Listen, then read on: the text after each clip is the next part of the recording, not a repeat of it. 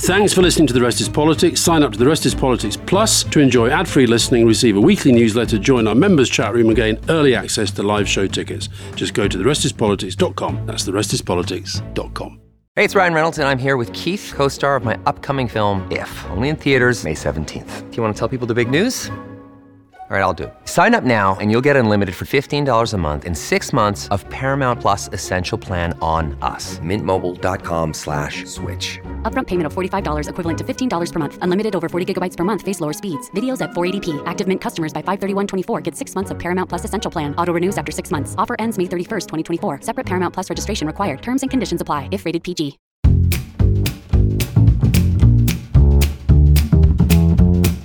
Welcome to The Rest is Politics, leading with me, Alistair Campbell. And me, Rory Stewart. And our guest today, I suspect to most British listeners, they know him as that Belgian MEP who kept popping up on our TV screens during the Brexit debate. And fair to say, not a fan of Brexit, and very much not a fan of the politics and the politicians who brought Brexit into being. But there's a lot more to him than that, because this is a man who was president of his own political party in his late 20s, who was finance minister and deputy prime minister of his own country in his early 30s, prime minister in his mid-40s, and a job that he did in a pretty difficult country to govern, Belgium, for almost a decade, almost virtually coincident with the time that New Labour was in power. And it's very, very, very kind of him to do this interview with me in particular, because I think it's fair to say that it was partly and largely thanks to my old boss, Tony Blair, that this gentleman did not become president of the European Commission. So I'm very grateful. Exactly. that he's here. And I want to ask you, first of all, Guy, are there any hard feelings over that decision way back when? Oh, a lot. I'm still thinking about it. I'm waking it up and I say, Blair. he blocks me. No. But in the meanwhile, I discovered something that is at least so passionate than be president of the European Commission. That's the European Parliament and European democracy. Because without European democracy, a European Parliament, there is no future for this continent. So no hard feelings, Alistair. No hard feelings. No. Thank you. I'm glad to hear it. Well, Guy, we're going to bring you back to talk about your time in Europe. But if we can begin with your time in Belgium, and can you begin by just giving listeners, because we have listeners all over the world, a little bit of an introduction to Belgium and Belgian politics, and in particular, some of the divisions between the Flemish, French, and German communities and the way that the politics works in Belgium? How many hours you have for to do an introduction in Belgian politics in 5 minutes? Well, let's say the following thing. So we have been created, as you know, after the Napoleon Wars and after the Congress of Vienna, as one of the first countries who went against the outcome of the Congress of Vienna. There are two countries. Greece was created at that moment in the 20s, and we in 1830, with, in fact, different language communities. So we have the ability, I think, in Belgium to find compromises and to keep together what in other parts of the world would already have been separated for decades or for centuries. Does it make it harder to govern Belgium, the fact that you have these languages? It's not easy. It's like an intergovernmental conference on a daily basis, Alistair. An intergovernmental conference on a daily basis where you have to make agreements, compromises, not only between political parties or inside the political party, but also between communities. And it's a federal country that became federal after it was, first of all, a central country. So that's the opposite way of history. Normally, you have different countries coming together and making a federation. That's the way it normally works. We did the opposite. From a central bureaucratic country governed by Brussels, we went to a federal country. And in fact, with all the difficulties, it works because we have no war, we have no casualties, we have no violence between the communities. Can I just come in just to take people back to the basics and my understanding of it? So my understanding is there are, broadly speaking, three main communities. There's a Flemish community, which speaks a language closely related to Dutch. It's the same as Dutch. It's the same as Dutch. No, you have to know there is one language community between the Dutch and the Flemish. So it's an international language community. We have a common vocabulary and a common grammar. Very good. So it's a Dutch-speaking community, a French-speaking community, and a German-speaking community. Yeah, the German-speaking community is teeny, and came after the Second World War. Yeah. Very good. And traditionally, people perceived that there was a big domination of the Walloon French-speaking community economically and politically, and the Flemish Dutch-speaking community felt more marginalized back in time. And Belgian politics partly reflected these divisions. So when you began as a politician, you were associated more with the Flemish community. Is that correct? I live in Ghent, so I'm a Flemish. So my native language, my mother tongue, as you say, is Dutch. But automatically you need to, for example, when you are prime minister and there is a member of the French-speaking community putting a question to you, you have to respond in French. Right. And if it is a German representative, you have to respond in German. So that's the way it works. And it's true that in the beginning, there was a French-speaking domination, not only in the southern part of the country, also the elites, for example, in cities like my city, in Ghent and Antwerp, spoke French. And that changed completely between the two world wars and after the Second World War, because there is a majority of Flemish-speaking people in Belgium. So it's 60%. And traditionally, am I right, going back in time, traditionally, this is a generalization, but most Flemish-speaking people voted for Flemish parties, and most of the Walloon French-speaking community voted for Walloon parties traditionally. Is that right? Because there are no federal parties in Belgium. So there is a Flemish Liberal Party where I belong to, like you have a French-speaking Liberal Party. There are two separate parties. They are the same family. They are working together. They will be normally always together in government, but they are separate parties. And so that is one of the difficulties of policy making in Belgium, that is a federal country without federal political parties. That's quite unique. Can we just wind right back to the beginning, just to give us a sense of your childhood, who your parents were, what your influences were, and when you first decided or realized that you were probably going to be a politician who's now been 50 years in active politics? When I was young, 12 or 30 years old, I was already talking about politics, discussing with my father about politics, about the Vietnam War, because that was then the main topic. Who is responsible for it? The communists or the Americans? The death of Kennedy, who is behind it? And I saw, when I was 50, 60 years old, I said, I want to become prime minister of my country because I want to change things. So that when you were 15? Yeah, already then. It's crazy. It's crazy. But when I was really, before I went to university, I was already involved and so on in the local section of the Flemish Liberal Party and so on and so on. So when people ask me, well, what you do for profession, I'm saying, yeah, I'm a professional politician. I know nothing else.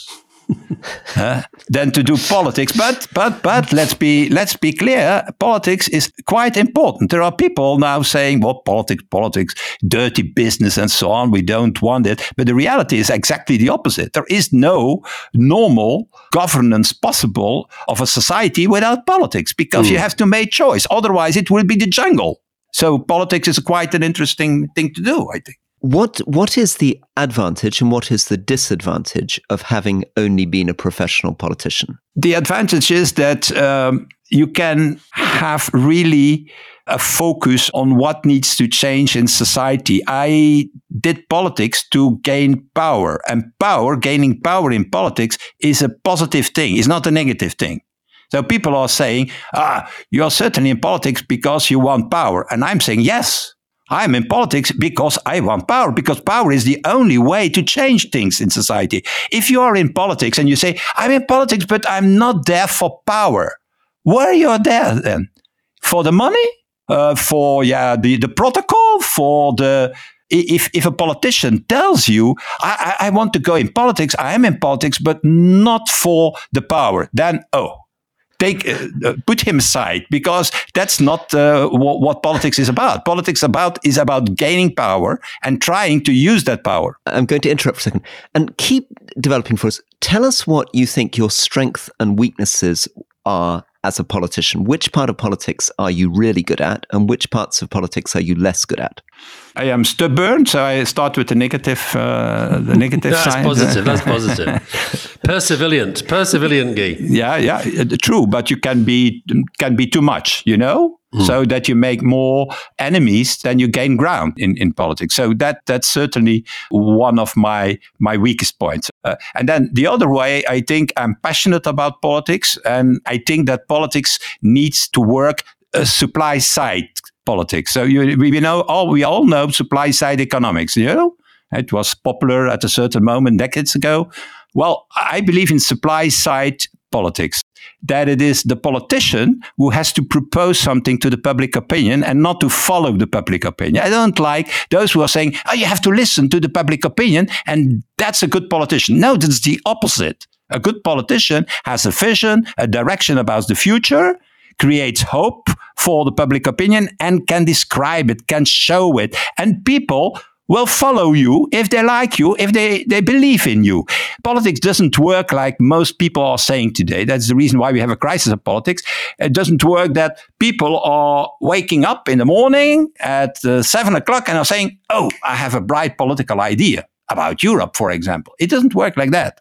What you need are politicians who have passion and vision. That are the two key elements, in my opinion, to be a successful politician. And a successful politician is somebody who can change things in society, who can bring change and reform. Guy, you sort of, at one point, you've had for a Belgian politician, you get quite a lot of coverage in the UK media, and it's gone through various phases. At one point, when you were a pretty tax-cutting, market-orientated finance minister, age 32. I think at one point I was a libertarian at that time. Yeah. And you were called in Britain. They called you Baby Thatcher sometimes. Baby Thatcher, maybe they called you that in Belgium too. And now you're this kind of, I guess we'd describe it as a sort of ethical, progressive globalist. Yeah. So just talk me through that. What happened, that journey, yeah. I mean, you've ended up in a better place than you started, let me say that. But how did you get there? that depends. I don't know if Mr. Stewart is in agreement with you, but there happened something, indeed. What happened was my involvement in the Rwanda genocide. So I was appointed by the Belgian Senate to inquire in what happened in one of the most awful human tragedies that happened in Africa. In our country, we hear a lot about Rwanda in relation to this nonsense about stop the boat. So tell us about the Rwandan genocide. Yeah, 800,000 people, mainly Tutsis, but also moderate Hutus, that have been massacred, killed in the most brutal way by Hutu extremists. So 800,000 people were killed in 2 months, understand? In 2 months, in the most brutal way. Every day, these Hutu extremists went into Interhamwe was their name, went into concentration camps, killing people with the machetes. Yeah. First their arm, then their feet. The most incredible thing. I went there as a representative of the Belgian parliament because we believe that there were mistakes made by the Belgian government, by the international community, by Kofi Annan, not to name him, in managing that. They know in advance that a genocide was in preparation. That was the key point. And they did nothing to avoid it. And how did that change you as a politician? I went there. I was there just a few years after the genocide, and I went into a church and churches and with bodies, with bones, totally alone. And I came to a conclusion, and my conclusion was, there is more in politics than the deficit, than the figures. Then, okay, I need to reduce the current deficit of Belgium, and that's a huge task, I can tell you, to reduce it to a certain amount and to lower it. There is more than that. And what is more?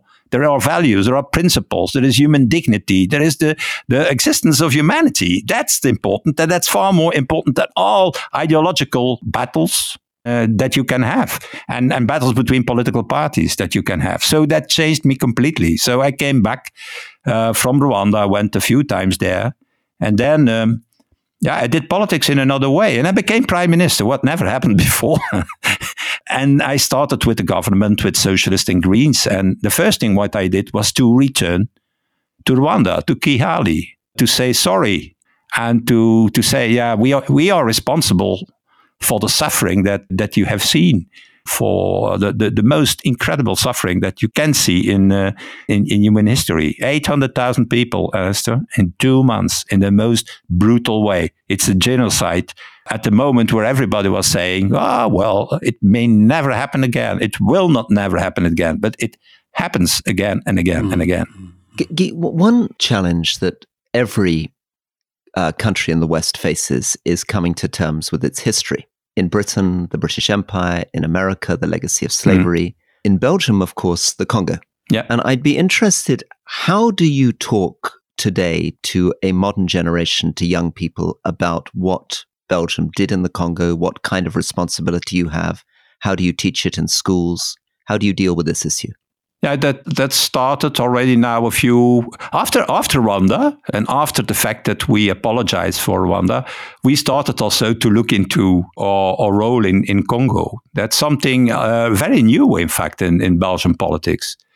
We have an inquiry committee that had made conclusions, that have also made apologies to Congolese people and to what happened in history, the role of Leopold II and so on. I don't know if you were speaking to, I don't know whether you have a grandson or something, but they asked you, what did Belgium do in the Congo? What would you say today? How would you explain the situation? I think colonialism everywhere in the 19th century is the most awful atrocities that you can imagine. I don't think that we can imagine today in the beginning of the 21st century what really happened at the end of the 19th and in the beginning of the 20th century in every colonial power. Being the Dutch there, being the Belgians there, being the Brits there, being the French there. Incredible. Maybe the only exception I would make is the Portuguese, because they had a little bit another way of looking to the territories that they discovered. And they mixed themselves with the local population. But I think, our grandparents were responsible for a colonial period that is maybe the most awful time in history that you can imagine.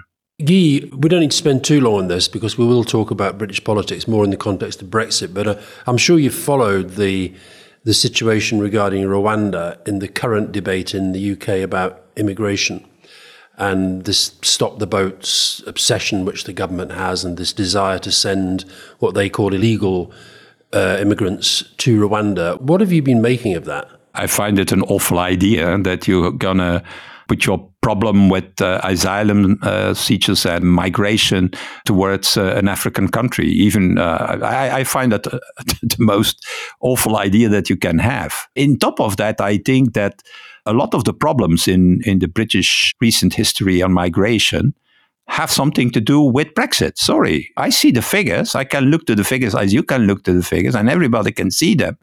That is that there is an enormous increase in illegal migration since Brexit. Not because of Brexit, since Brexit. And what's your understanding? I mean, why are people leaving France, which is a safe country, in boats to go to Britain? Why are 40,000 people a year doing this? Yeah, because for historical reasons, for the fact that they have already family living there. Most of these people are saying, I want to go to Britain. Why? Yeah, I have a cousin already living there, or I have a link with that country. And the only way to tackle that problem is, in my opinion, is on a continental scale. In my opinion, on a European scale. Because the problem is not a British problem alone, or a French problem alone, or a German problem alone. But if you put yourself outside the system, then it's far more difficult to manage it. So it's very ironic that Brexit came because the Brexiteers used migration and illegal migration in saying we have to cut it, and then the result of it is exactly the opposite. So that's the reality. But Guy, I guess the issue that I'm trying to get at is the question of, and I quite like the proposals that the Labour Party has made, that Keir Starmer's made. His proposal is to say we should not be accepting people from France. Instead, we should take genuine asylum seekers, people who are, female judges from Afghanistan, people who are at genuine risk to their lives. We should agree a quota with Europe, and we should take however many, 25, 30,000 people to Britain who are genuinely at threat. But we do not have an obligation to take people who are coming from a safe country. This is not what the asylum system exists for. That's true, but the asylum system everywhere, not only in Britain, but then also in the rest of Europe, is abused naturally because there is no legal migration routes. So if there are no legal migration routes available, what people try to do is to abuse the existing asylum route. That is what is happening. And so the first way to tackle this illegal migration is to create and have the possibility of legal migration. That's the first thing to do. And the second thing to do is to organize yourself at the outside borders of Europe and the European Union. I'm always asking myself why it is necessary that you have to come into Europe to ask for asylum. Why somebody who was really persecuted in his country cannot ask for asylum in a consulate of a European country? Why it's necessary that you jump into the arms of the smugglers to come into Europe, maybe to lose your life before you can ask for asylum? That's completely crazy. So we have a system of non-existing legal migration that push people into asylum schemes. And it's asylum, you can only ask for it if first of all pay a smuggler to arrive in Europe. So we have to really completely revolutionize this. And that has to be done, I think, by all European countries and together, Britain and Europe together. Just before we leave this one, you've been a politician for literally for half a century, and you've witnessed many, many, many, many political leaders. I'd just like your assessment of what you think has happened to our politics, that we had Johnson, then Truss, and now Sunak, who, unlike you, has only been a politician for a few years. And I'd just like your assessment of them. Before we get on to Brexit, what's your assessment of them as leaders? You have, in general, naturally a crisis of politics. It's not a unique British problem, but your electoral system makes it more visible.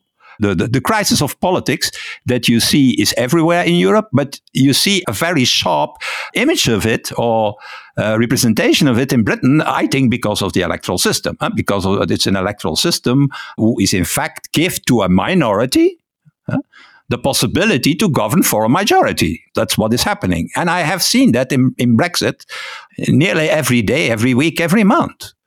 Because we from the continent, we from the European Union, we tried to have a compromise where there was an exit, a Brexit, but not a hard version of it. In saying, maybe it's good to stay in the single market because the single market has been invented by whom? By Margaret Thatcher. So maybe it's not a bad idea to stay in the single market and not to cut you off from your main market, as happened with Brexit. That was our idea, because we know very well that there was a majority during this referendum. So we need to be serious about that.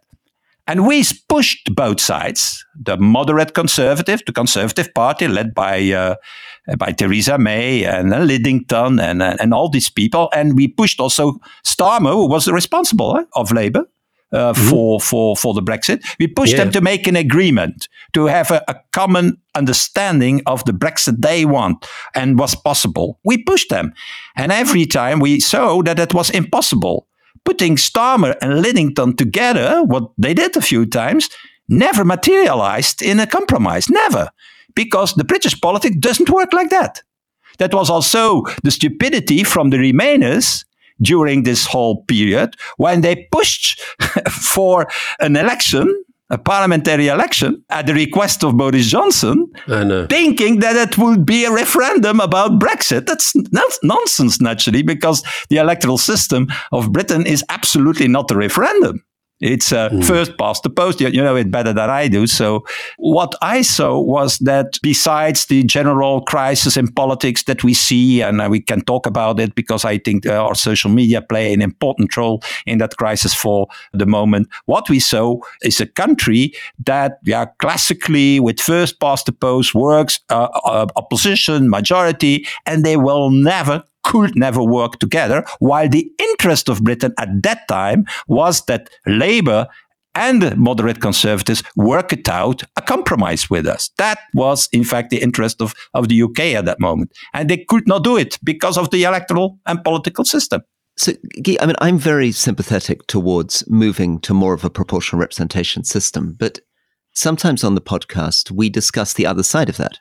You know, we worry that, in fact, the proportional representation system gives space to the AfD in Germany, to the Swedish Democrats, to what's happening in Finland. Not in Britain, you're the first past the post. In a few times now, in a few months now, maybe Farage will be on the list of the Conservative Party. The Conservative Party have become, I will not say completely the AfD in Germany, but is in extreme water, no? I'd say they're closer to the AfD than they are to the old Conservative Party that Rory Stewart's part Exactly. of. If you see what they are saying about migration, well, there are many populist right-wing parties who are more moderate than the Conservatives for the moment in Britain. I would say they're very, very different to the AfD. I think that's a very peculiar characterization. Maybe not the AfD, but I say it in general. Marches of hate, Rory. There's a wonderful conspiracy going on here. There's a wonderful conspiracy going on here. They're not the AfD, and I think that trivializes the horror of the AfD. No, he said they were closer. He said they were closer to the AfD than to the old Tory party. No, I think we have to be careful. Rishi Sunak, James Cleverly, David Cameron would not be welcome in the AfD. This is a very, very, very dangerous comparison. But they're welcoming Farage back to the Tory party. That's the point he's making. That was my point.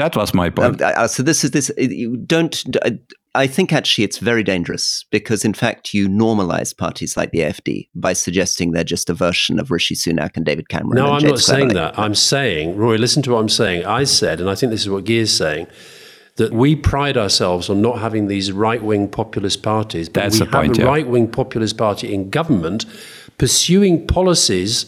This is what this Braverman thing is all about, in part to be part of. She's not in government. No, but she's running the government from outside it right now. Otherwise, why was he doing a press conference at 11 o'clock to respond to it? Anyway. Look, there is no one European country for the moment making a deal with Rwanda or whatever African country. That's the point. Let's just go to, this is because you've been a prime minister, you've studied prime ministers. Johnson in a word, Truss in a word, Sunak in a word. What a question. Well, in fact, I never met Truss or Johnson as prime minister. So I met Truss later on when she was not longer prime minister in one or other meeting in Japan on our relationship with China. And I had a lot of admiration, I have to tell you, for Theresa May, because with her I got a few meetings. So and she's understood very well, and her attempts were very, I think, serious. And unfortunately, they didn't materialize her attempts to have an agreement and the majority in the British Parliament. So. And then David Cameron, I think he did the stupidity to do a referendum about the EU. And the stupidity is also that, in principle, based on the British Constitution, it's an advisory referendum. But advisory referendum doesn't exist naturally. If you organize a referendum, you have to follow it. So when I was a Brexit negotiator for the European Parliament, my relations were with the people surrounding Theresa May and Theresa May herself. And that was... I have to tell you, very positive. Like I have also very positive feeling about Starmer, who was then the representative of Labour for the Brexit negotiations. The only point, and I said it already during our interview, is this incapacity in British politics for both sides to make an agreement or a compromise on a question so existential for a country as, are we in or are we out the EU? And if we are out the EU, what is our relationship with the EU? Even in Belgium, I have to tell you, even in Belgium, with all our differences and with all the tensions we have, we would make a compromise between the different political parties. So there is one solid attitude and opinion and strategy from our country towards such negotiations. And that didn't happen in Britain. And the other thing where I think you do have a certain locus in being able to comment on this, which is about Britain, is our media. Because you get a fair bit of flack from our media. I was looking at some of the coverage of you in The Sun. You're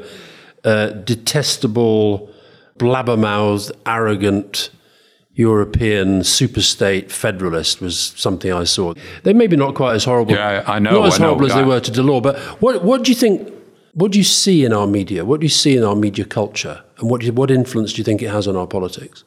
I think it has an enormous impact because it's mainly a very populist-driven. Naturally, I'm not very objective in that sense. That I read The Guardian or The Independent, but I don't think that the majority of the British electorate doesn't read The Guardian or the FT or the Independent. And things that I have seen in newspapers like the Express, for example, is awful and is not the reality. So they are talking about the super state Europe. You know what the superstate Europe is. The superstate Europe is 1% of European GDP. That's the superstate Europe, 1%. The American federal system has a budget of 25% of the American GDP. The Swiss Confederation, it's not even a federation, has a budget of 15% of the Swiss GDP. We have 1%, and everybody's talking about the superstate. The reality is that in the world of tomorrow, the brutal world of tomorrow, with China, with India, with the US, with Russia that wants to become again an empire, we can only be safe and in security when we work together in one big continental organization. I'm sorry. The world of tomorrow is not a world of nation states. It's a world of empires. That is the brutal world of tomorrow. Okay, let's just take a quick break. Back in a minute. You were probably signing your own death warrant. Well, probably, but I'd moved into damage limitation mode. Who killed Liz Truss? I'm Robert Peston from The Rest is Money, and we've been telling the story of the worst financial crisis faced by a British government for 50 years. The consequence of the catastrophic mini-budget. And now I'm talking to the Prime Minister at that time of extreme chaos, Liz Truss. Over the course of 2 episodes, I ask her what she knew and when, how much responsibility she takes for the crisis, who she blames, and of course, who killed Liz Truss. Listen to The Rest is Money now, wherever you get your podcasts.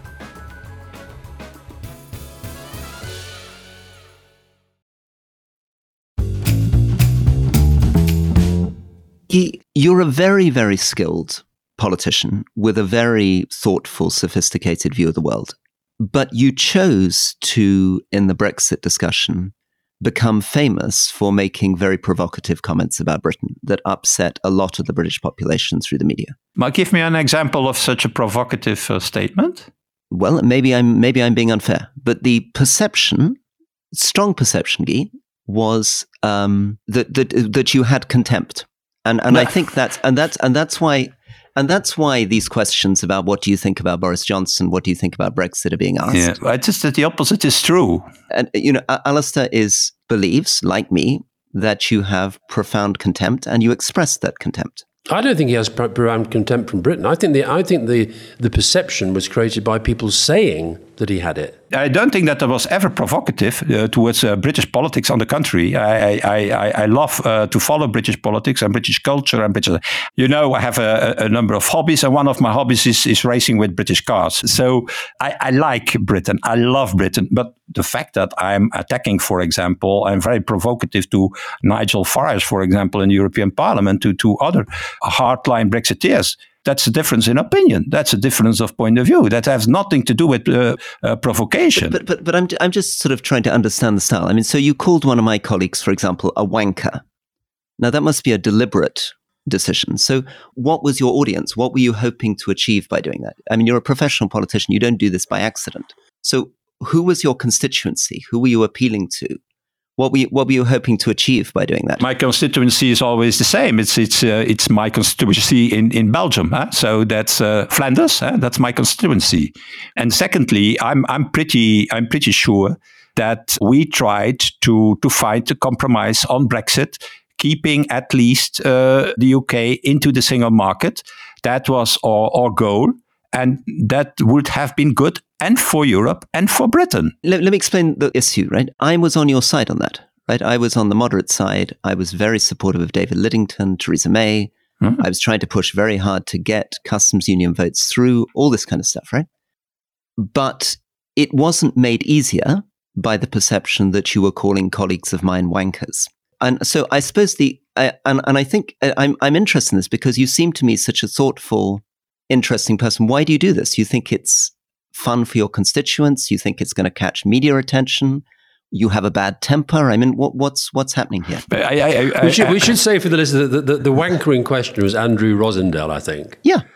He's one of my colleagues, yeah. I don't even remember that I used that word, but okay. It's possible that I did it.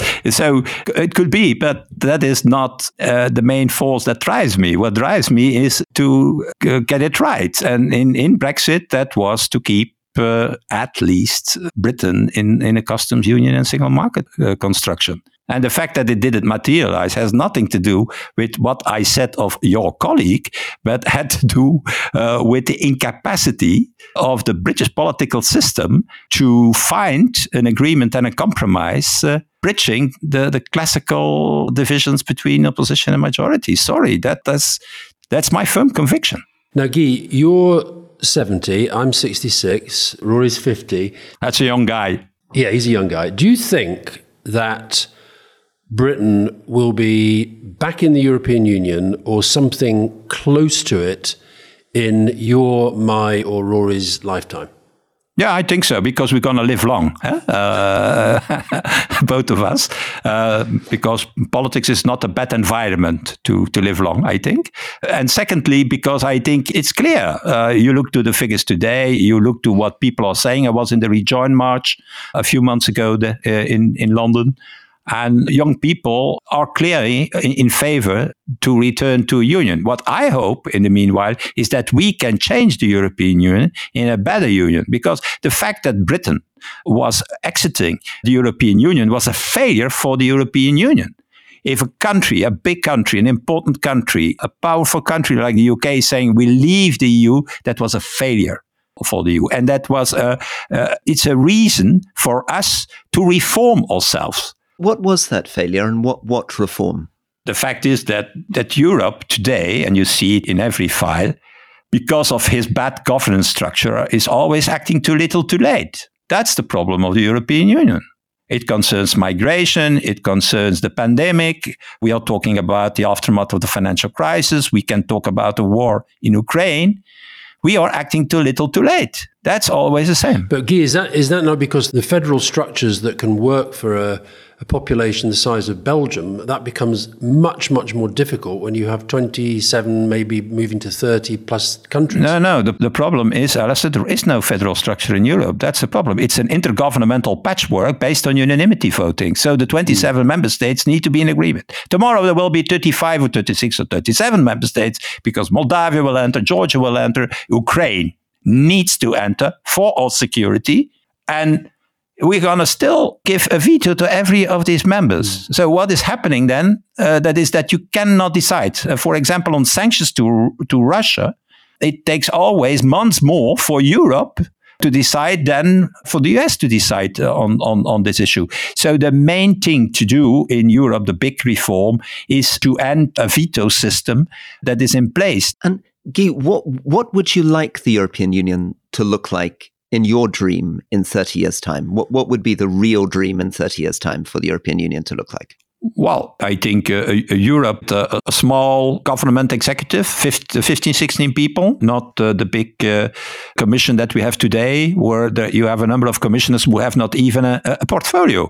Secondly, a union that is based on a serious budget to manage the problems we have, certainly on defense. I think defense, for example, Rory, is one of the big scandals in Europe on waste of money. You know what we spent in Europe? We spent more or less 230, 240 billion euros. So that's 210, 220 billion pounds on defense without the UK. At the moment that the UK was inside, we spent nearly 300 billion on defense.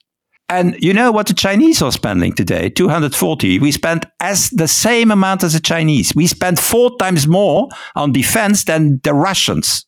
But we are not capable to defend ourselves. If tomorrow Trump's come back in America and he decides to go outside NATO or to change NATO, so what he already said a few times in the past, there is no security in Europe. But we spent 240, 230 billion euros on it. It's the biggest waste of money. We do everything 20 same. Would you like a much more integrated single European army? Yeah, a European Defence Union, that I want. And that can be the European pillar of NATO. That would make sense. So that you have a North American pillar, that you have a European pillar, maybe even an Asian pillar in the future with countries like Japan and Australia, New Zealand, and so on and so on. But that is the way forward. We are not capable. We've spent 4 times more than the Russians, but we are not capable to support Ukraine in a sufficient way for the brutal invasion they have to suffer from Russia. That's the reality on the ground today. And more central control of the budget of the European Union. So in some areas, less discretion for member states, more control from Europe over defense, over budget. And from time to time, also the opposite. There are, in my opinions, too much regulations on the single market that can return to the member states. A federal system is not a system, is based on subsidiarity. You do it on the level where you can best do it. What you can do on the local level, you do on the local level. What you can best do on the regional level, you do on the regional level. What best is you can do on the national, you do on the national level. But where there is an added value to do it together on the European level, you do it on the European level. That's subsidiarity. That has nothing to do with superstate. I know with superstates is France. Everything is decided in Paris. Superstate are the Dutch, the Netherlands. Everything is decided in Den Haag. That's the consequence of Napoleon. But a federal system is the opposite of a superstate. A federal system says, no, subsidiarity is the basis. You do it on the lowest level possible. And if it is not possible on the lowest level, you do it on national, on the European level. It's absolutely not eliminating sovereignty. It's the opposite. It's reinventing sovereignty. What is the sovereignty today of Britain in managing migration? 0. What is the sovereignty of France, Germany in supporting Ukraine? 0. They are not capable. They need the Americans. Otherwise, it's not possible. So we need to reinvent sovereignty. And sovereignty for us and for Britain means sovereignty on the European level. If we are not capable to defend our interest on the European level, we will be whipped out by the Chinese, the Indians, the Americans. It's already the case today. Look to the digital infrastructure in Europe and the tech industry. We make the data and the Americans make the profits. Guy, it's been an absolute pleasure to talk to you. I'm loving the fact that the passion is still there as you go into your 8th decade on the planet. And as you know, Roy and I have both written books about the future of politics this year, and you're working on one as well. So give us something optimistic about the future of politics before we go. Well, one of the points that I will raise in the book was inspired by your book, Alastair. The point about an individual, a citizen, can make a change, can change things. That was one of the topics in the book. Yeah? You remember that? Yeah. And I think that is true. That's the big thing that we have to repeat. An individual with a conviction can make a difference. You look, one of the biggest men that I have ever met was Mandela. He made the difference, you know? Yeah. He ended apartheid because he had a conviction and he had also an attitude to make it happen. And I can give you a lot of examples like that. Zelensky will make a difference, you know? Without Zelensky, this war was already over and not in the right way, not in favor of the Ukrainian democracy. So Zelensky make a difference. We make a difference. And so it's necessary that we ask young people to engage in politics because politics is necessary, but with politics you can change the course of history, of your country, of your local community. Can I bring you away from the grand to the particular, the how of politics? Give us a sense of one thing that you were successful in and how you did it, and one thing that you failed in and how you failed. It can be a small thing, but I'd like to see more of the practical skill of the politician, where you feel you were skillful, where you felt you were less skillful, and what lessons you learned. So I can now start about the budget. We reduced the public debt in Belgium to 80%, coming from more than 130%. That's a good thing. And I failed in finding a compromise on giving voting rights to foreign people, and that caused a lot of trouble in my government. That are practical things. or concrete dossiers. But Guy, just quickly on that, what lessons did you take from what you did well and what you did badly in terms of advice for a practical politician, in terms of the technique of politics? I don't like the word technique. So what I like in politics is rhetoric are important. Passion is important. Giving direction to society is important. Giving vision. I don't like all this stuff of pragmatism. We have to be pragmatic. And if you are pragmatic, we have a problem and we solve the problem and okay, that's our job. No. Or for those who are living in the post-truth now, well, so there is no truth anymore. There are no facts anymore. You can invent your own facts. What we need is, again, a period where ideologies are important, where vision is important. What people need from politicians is direction, is vision, is hope again. There is no hope in our societies for the moment. That's the crisis of politics, because hope has been destroyed. Because politicians doesn't express anymore hope and vision. I don't want from a leader in politics that he knows the A, B, and C of every dossier and everything. That's not necessary. He needs to give direction. People need it. Otherwise, we continue to live in this post-truth period where there is no facts and no reality. Basically, what you've just said, we started our conversation on Tony Blair and we've ended it on Tony Blair. Well, is he still candidate, Tony Blair? Because I have the impression that Alistair Campbell is still the man behind Tony Blair who is making his speeches. But well, it's been fantastic to talk to you. I've really enjoyed it. Thank you, Guy, very much. Thank you for your time, and I really appreciate it. Thank you. Okay, bye-bye. See you again soon. Take care. So, Rory, Guy Verhofstadt. Yeah, I thought he was fascinating. I mean, I think the thing that I almost thought the last bit was the bit that I found most interesting. He obviously feels very strongly that politics must not be a business of pragmatic compromise and technocrats. Also, he thinks it isn't about post-truth, but there's a contradiction in his mind. On the one hand, he says that the problem with the British system is there's not enough compromise, and what he loves about Belgium is they all have to get around and reach a reasonable compromise. And he was obviously very good at that. I mean, he ran Belgium for 10 years, so he must have been an absolute master at the techniques of politics, the compromises, the backroom deals, holding these big coalitions together. In that sense, he's a professional politician. But age 70, that's not what he wants to remember. He wants to imagine politics in terms of the big vision stuff.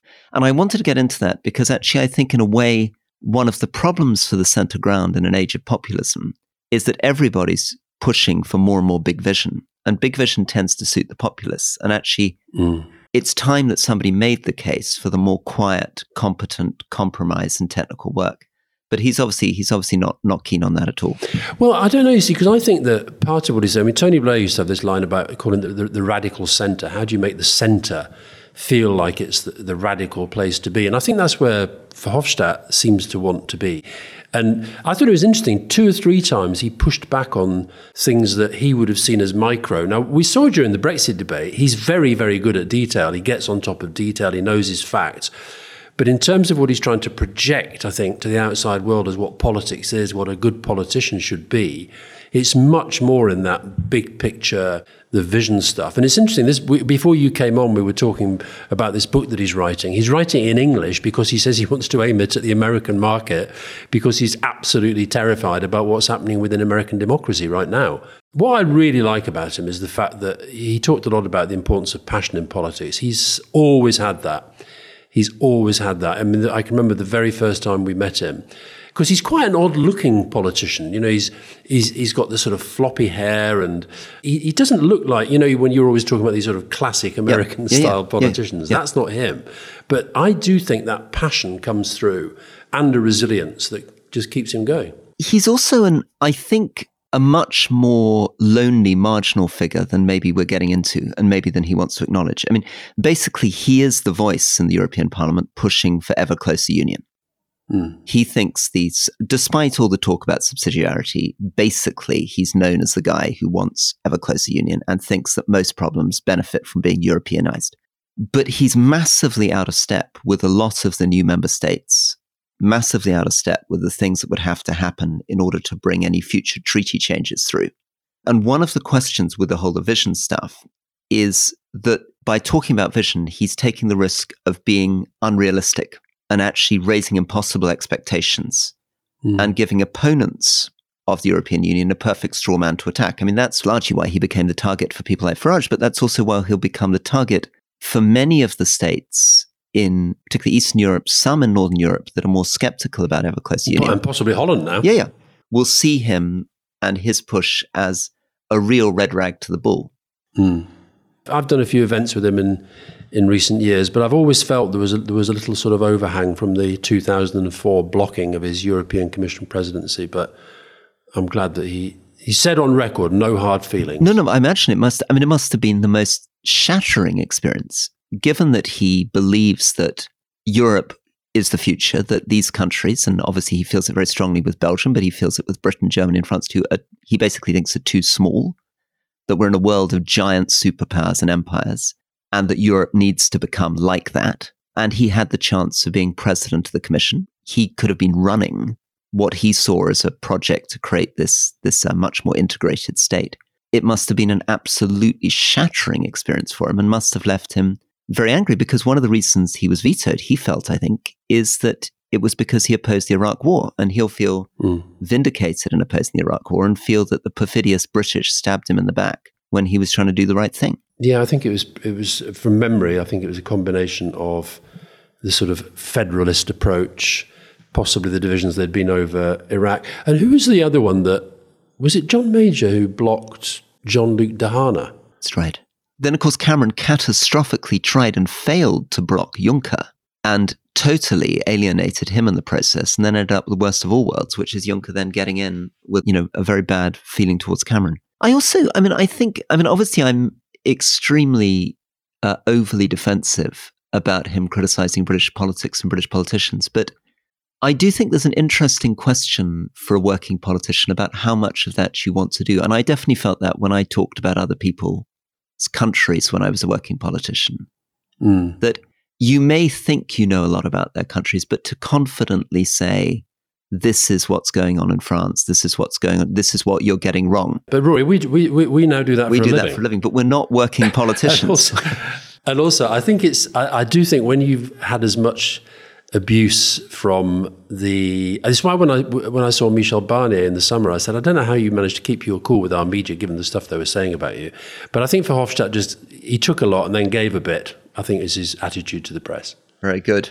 So are you regretting it? I mean, hearing him, do you think actually bringing in somebody who believes in ever closer union, federal Europe would have been the right thing to do, and that you regret not making him the president? I might think with a historical lens on that it might have been. Really?